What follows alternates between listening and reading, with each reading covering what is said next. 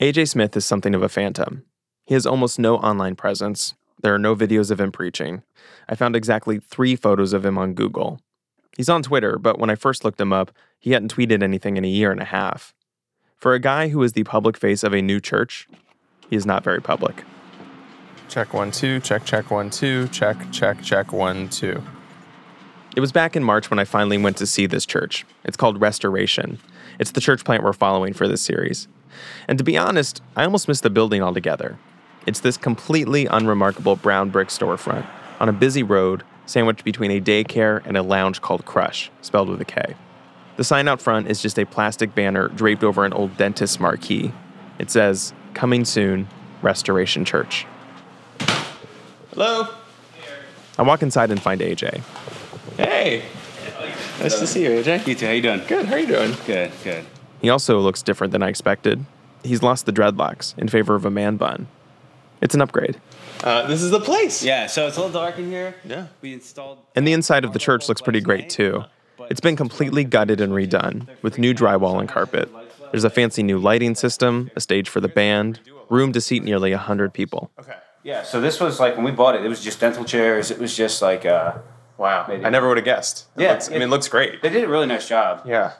You report on anything long enough and you realize what you see as you're driving by is not always the same as what's going on inside.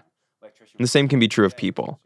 And part of the reason I'm in Philly this week is to get a sense of what AJ is like in his role as a pastor, a reticent white guy who has taken over a majority black congregation.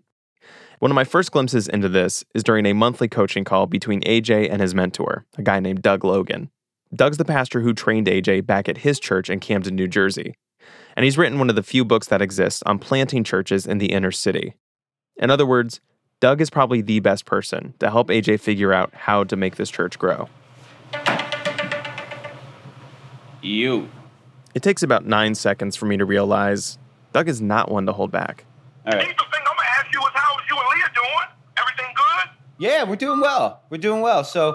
Well, then that's, unless you got to tell me that you've been withholding sex from her because you think you're a pimp, then I'm good. No, I'm over that. That was last week.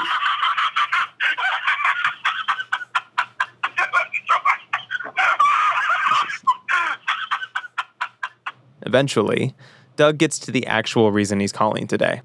It's AJ's online presence, or lack thereof. He wants AJ to post more video clips of himself preaching, so people can get a feel for the church. See that AJ is not your average white guy. Your preaching needs to be pimped. You're not pimping that preaching. People love your preaching. Why don't I have no clips? Wow, I need clips. AJ sinks into his chair with a look on his face that is something between a smile and a grimace. You can just tell. He is deeply uncomfortable with this idea. He is not the kind of guy who likes drawing attention to himself. For the naked eye, you're just a white boy with a man bun. They don't know you a preacher. They're looking for somewhere where they're not going to run into some corny, Trump-supporting Liberty College type dude. Okay. You are white as you can be, but you got some hot sauce from a bunch of different black people. I just had some quiche right now, some spinach quiche. I dropped a little hot sauce on it, man. That thing was good. And so that's what you are. You're just quiche with some hot sauce.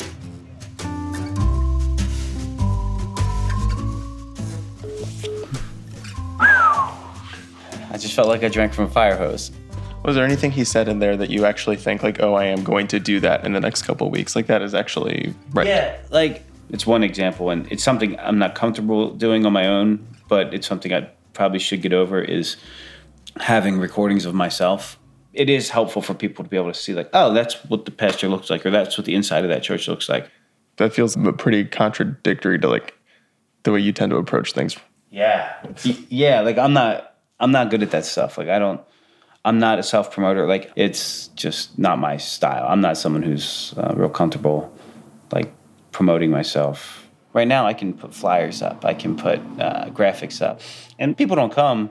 I didn't really put anything out there about me. But if it's me out there and I'm kind of taking this leap, now they're rejecting me. There's this central tension in church planting between being a humble pastor and a successful entrepreneur. There are celebrity pastors who are very good at promoting themselves with clips and personal fan pages and hundreds of thousands of followers online. And for the most part, it works. They grow big, successful churches. AJ is not that. His favorite thing to do is sit alone in the dark and listen to music. He is not one to put himself out there. And it really bothers him when others do. So he's stuck, right in the middle of this tension. And it has him wondering, in order for this thing to work, does he need to become someone he doesn't want to be?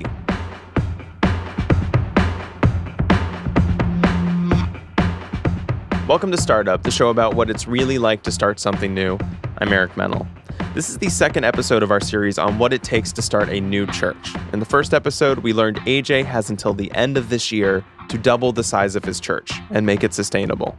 And there was one question everyone, including AJ himself, seemed to be asking from the minute he took over. Is AJ the kind of person who can grow a church? Does he have the personality and the skill set to attract new people week after week? That's what this episode's about.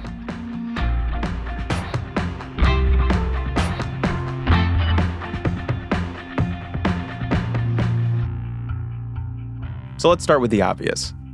How did AJ even wind up wanting to become a pastor? I don't know how much time you want to spend me talking about my issues. A lot. Ever since he was young, AJ Smith has been a pretty anxious person. He'd grown up in rural New Jersey, spent lots of time running around barefoot, catching snakes and bugs. But when he was 9, his dad decided to go back to school in Connecticut. And the rest of the family, to save money, had to move to a smaller house.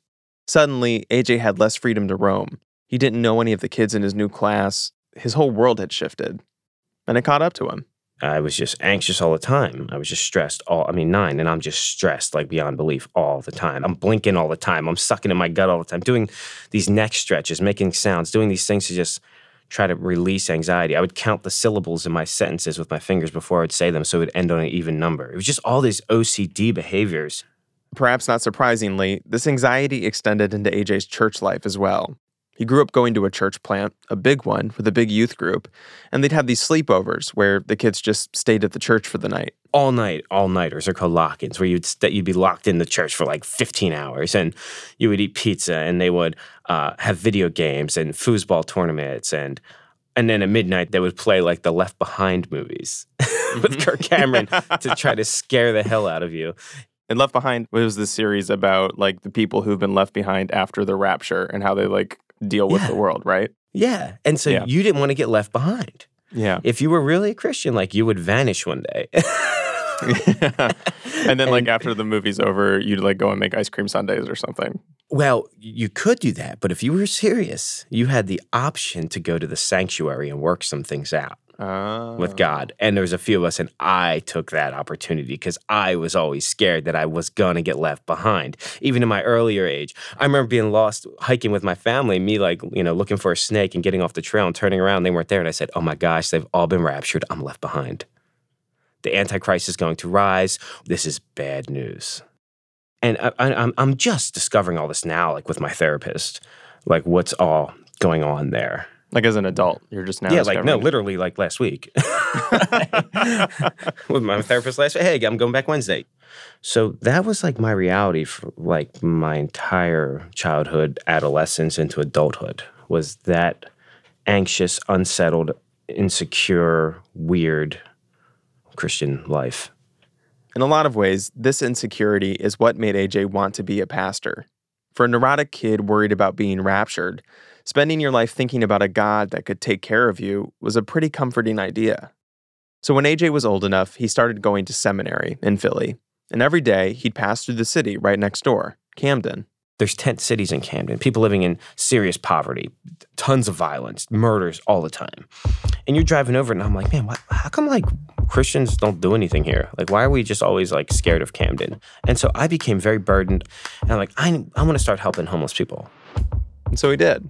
Every Sunday morning, he'd go to a CVS parking lot in Camden and give away books and Bibles and glasses and socks. And hundreds of homeless people would show up. I just loved it. I remember just sitting there looking around and being like, this is what the kingdom of God is all about. Like just Christians just being out here and just like feeding people and giving them God's word and talking to them and loving them and getting to know them. So one day, this guy He's this black guy, and I can hear him from like a mile away. And we're in this crowd of people, and he is walking through this crowd like he owns the place. Like he's just like talking to people, walking over people, laughing hysterically, messing around with people. And he puts his hand out. He said, "Doug is my name." He always introduced himself that way. And this was Doug Logan. Well, before I became a pastor, I owned a barbershop for nearly 10 years. This is Doug Logan, AJ's mentor from that phone call. To say I've never met another pastor like Doug Logan would be an understatement. I've never met another human like Doug Logan. He's the only person I've ever met who can quote scripture in explaining how and why to breed American pit bulls. He dresses in polo sweaters and wears reading glasses, but he also talks about wanting to kick the crap out of other pastors who are jerks to him. He sleeps maybe 4 hours a night and might be the closest thing our country has to an expert in planting churches in the inner city. But before all that, Doug ran a barbershop. We had everything in there. We had from gangsters to pastors. We did eyebrows for women. I had a nail tech. So it was a full service shop. Man, if you ever watched the movie Barbershop and Beauty Shop, it was just like that. Yeah. We had people coming in trying to sell stolen phones, bootleg polo coats. Mm-hmm. We had people selling dogs, man, washing machines. People selling steaks. Wait. Hold on. How do you sell a washing machine in a barbershop?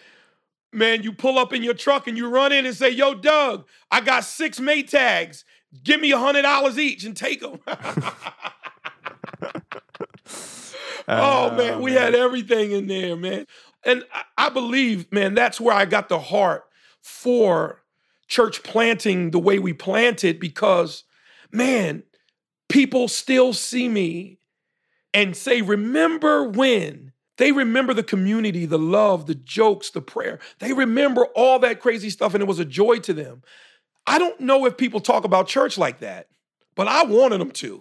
So I wanted to plant a church like my barbershop, a community spot with some of everything, but at the end centered in Jesus and but fun though.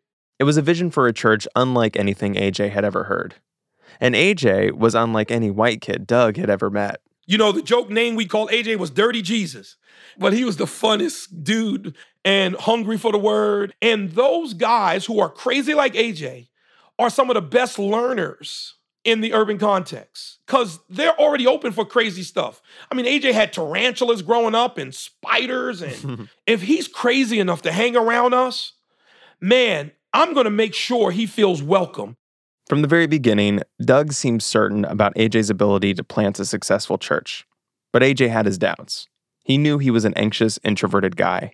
What he needed was a way to test himself, something that would push him to his personal limits.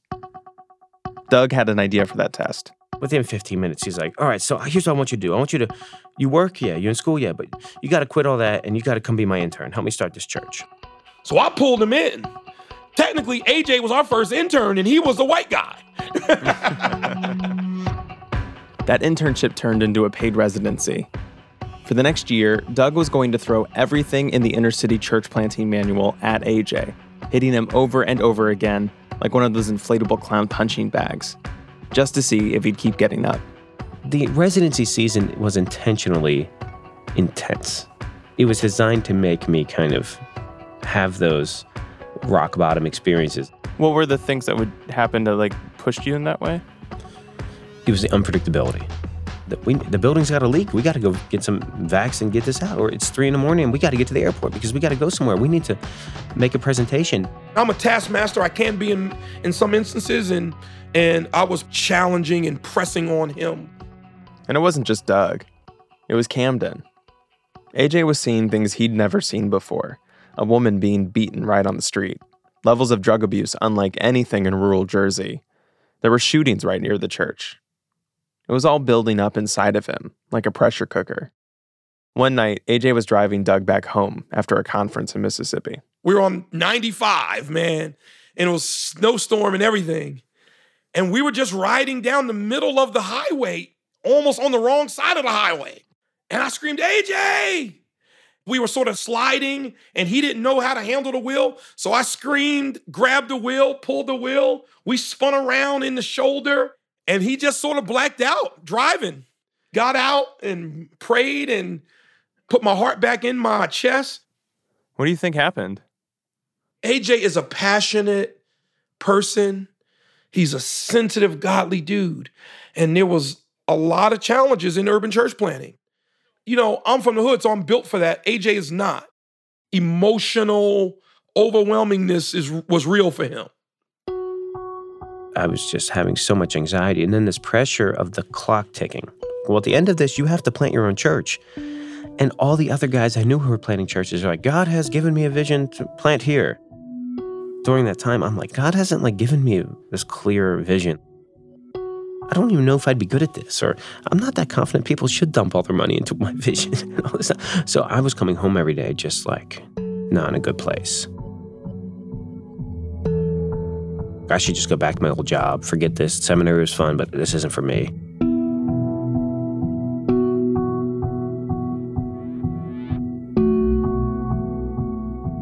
After the break, the mathematical equation. It's literally a mathematical equation that determines who is the right person to plant a new church.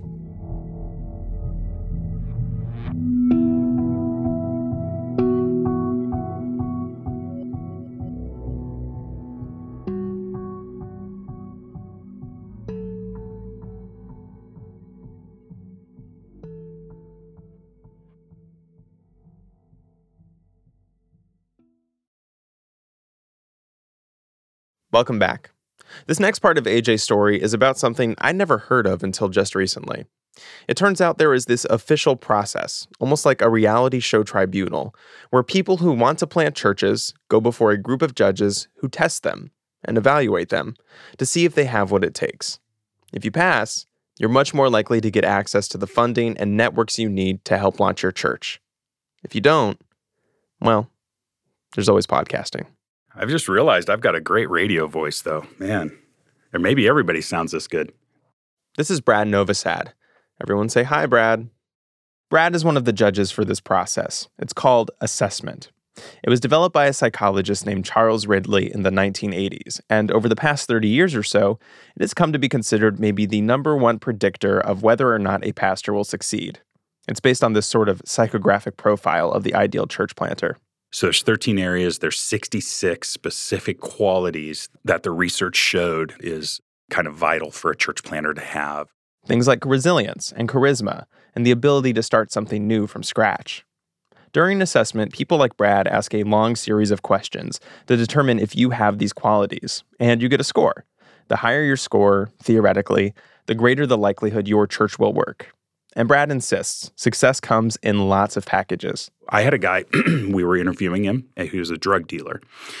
But he got radically changed by Christ, and he was a part of a church for several years. And so obviously, when we talk about the project you started from scratch, it wasn't going to be a churchy answer. His project was his drug business. So he started this phenomenal drug business. He had people working for him dealing drugs, like dozens of people. He made, I can't remember how much money. It was a lot, but it applies. And he has gone on to plant an amazing church.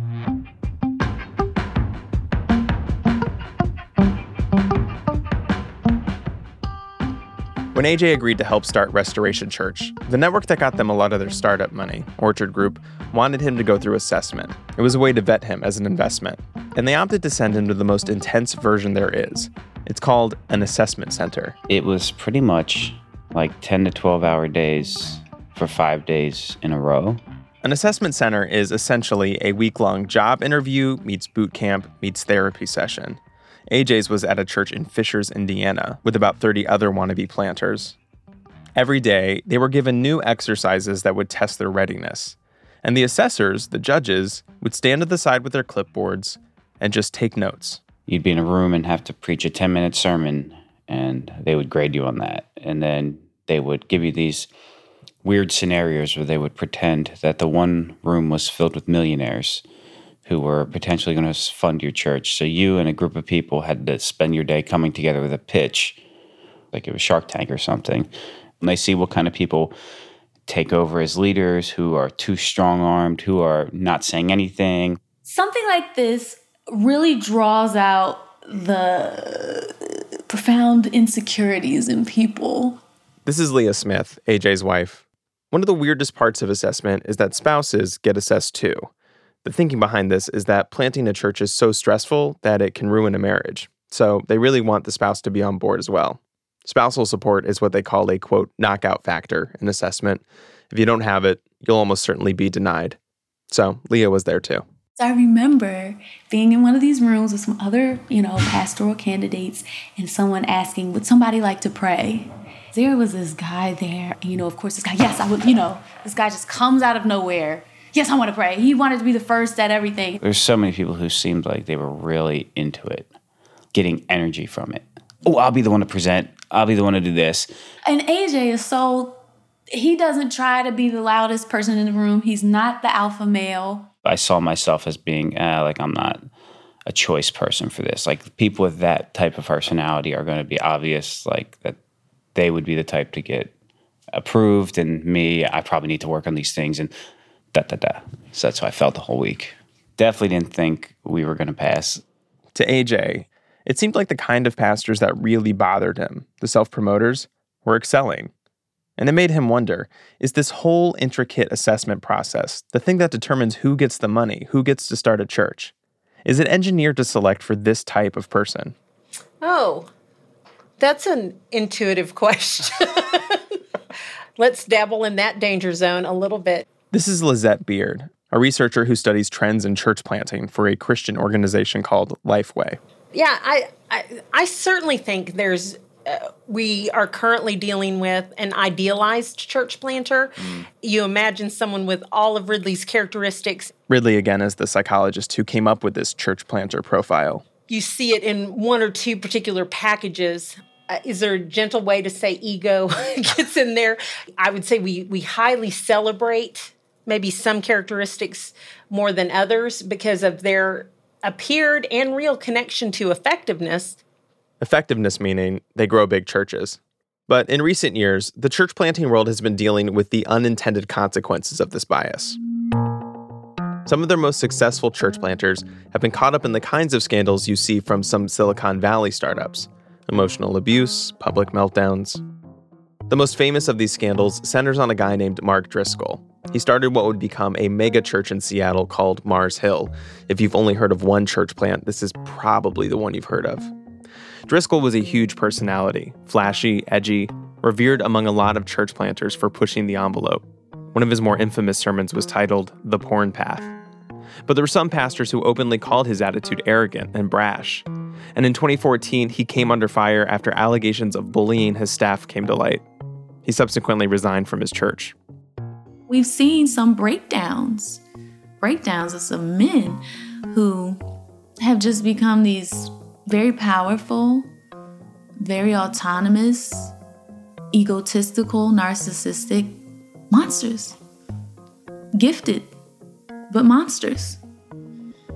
I see it kind of similarly to any other man who's not a Christian who wants to start a business or wants to be the man, right? You got that in Christianity, you got that outside of Christianity.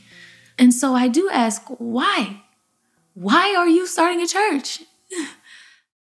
When I talked to Lizette Beard from Lifeway and a bunch of other assessors, they all acknowledged this 30-year-old assessment process has its flaws. But they say they're trying to correct for some of them. There's been a shift away from selecting for this Superman-type planter, one big personality who can do everything. And they're looking more towards people who can build teams around them, who can balance out their own weaknesses. AJ and Leah talk about their assessment week as one of incredible vulnerability. They shared intimate details of their marriage. They were only married for a year at that point, and like anyone, it wasn't always smooth. AJ talked about mental health issues, including his anxiety. It's stuff they had shared with almost nobody up to that point. And after a week of these kinds of activities and conversations and counseling, the assessors gathered everyone in a room and gave them the results one by one. You either are denied, which means we don't recommend you at all to plant a church as a lead pastor. You're approved with conditions, meaning we approve you if you meet these certain conditions we laid out. You have to get back to us. Or the best result is to be approved without condition, meaning right now we completely affirm and recommend you to plant a church now. but they have to walk back out, and you can tell by people's faces. And there were some people, my goodness, who were the most confident.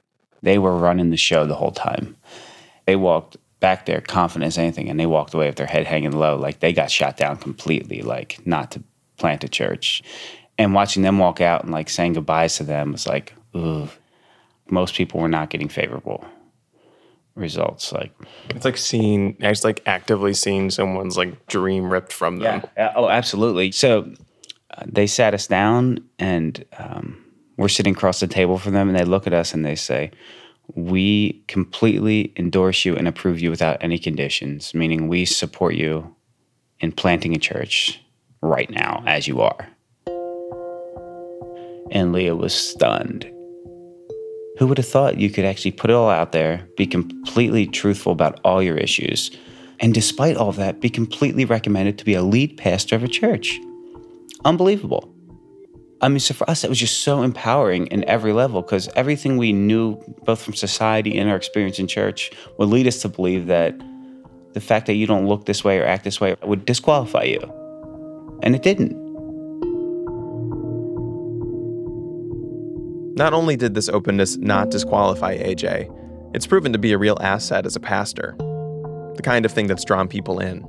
So when I came over to Philly in my little studio apartment, not really being able to pay for school, working more hours than I needed to work at Starbucks. This is Mark Savage. It was 3.5 years ago, and AJ was right in the thick of trying to bring people into the church. Somebody mentioned restoration to Mark, and he decided to go for a service. He walked in, and he found AJ standing at the front of the room, preaching about his anxiety. Anxiety, he had talked about practical ways to pray. The little snippet he shared of his experience, the way his thoughts would kind of come at him, and how he kind of needed to sort of calm himself down by writing out his prayers and focusing that way, that resonated with me. Mark is now one of the most committed members of the church. He joined the worship band and sings alongside Leah. He helps with bookkeeping. All of this because he identified with a sermon that was the opposite of what many planters would have preached. And that was very comforting to me, especially to know that somebody who was pastoring, was experiencing some of the same kinds of things that I did, and being pretty transparent about it. That was really helpful to me.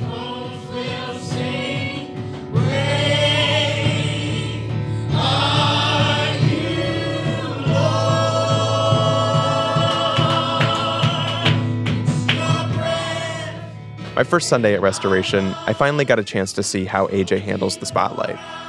When the service starts, the seats are pretty empty. Maybe 15 people are there. The band leads a few songs. That's Mark you hear on the mic, by the way. Dude's got pipes.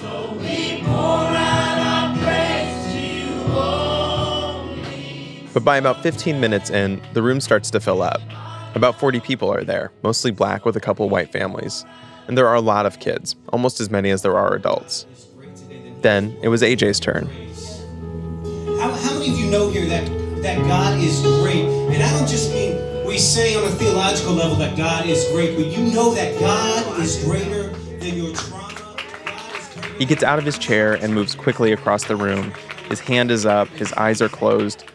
It's like watching an old-time revivalist. Failed relationships. God is greater than your failed attempts at religion. God is greater than all of these things. And the congregation is with him, waving their hands, shouting, "Yes, Lords." AJ's a quiche, but with some hot sauce.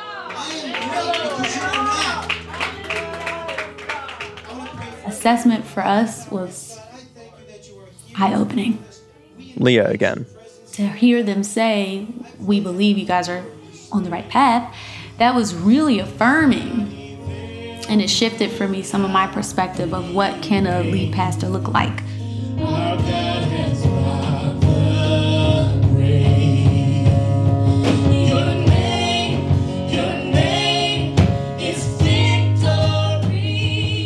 At the end of the service, I look in front of me and see two little girls, probably about 6 years old. One is black, her hair in braids, wearing a red flannel dress. The other is white, blonde with a ponytail, in a blue dress. And they're holding hands, swaying together. It doesn't really matter if AJ is suited to build a church. What matters is if he's able to build this church.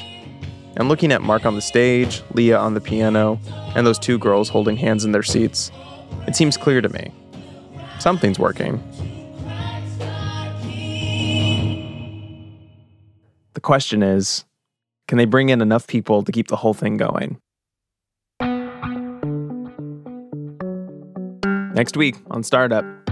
I can always play games in my mind to convince myself, like, well, it was a rainy weekend. Who can blame?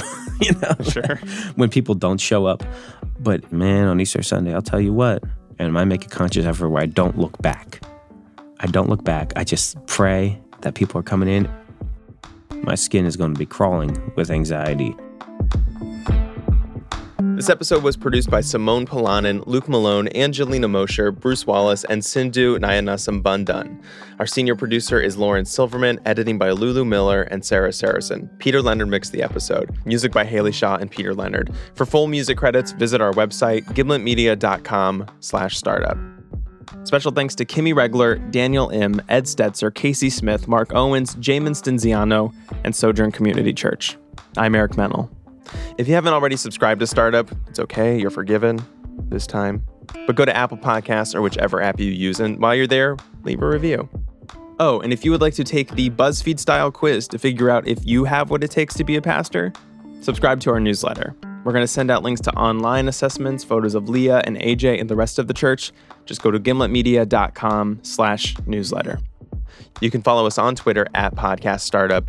Thanks for listening. See you next week.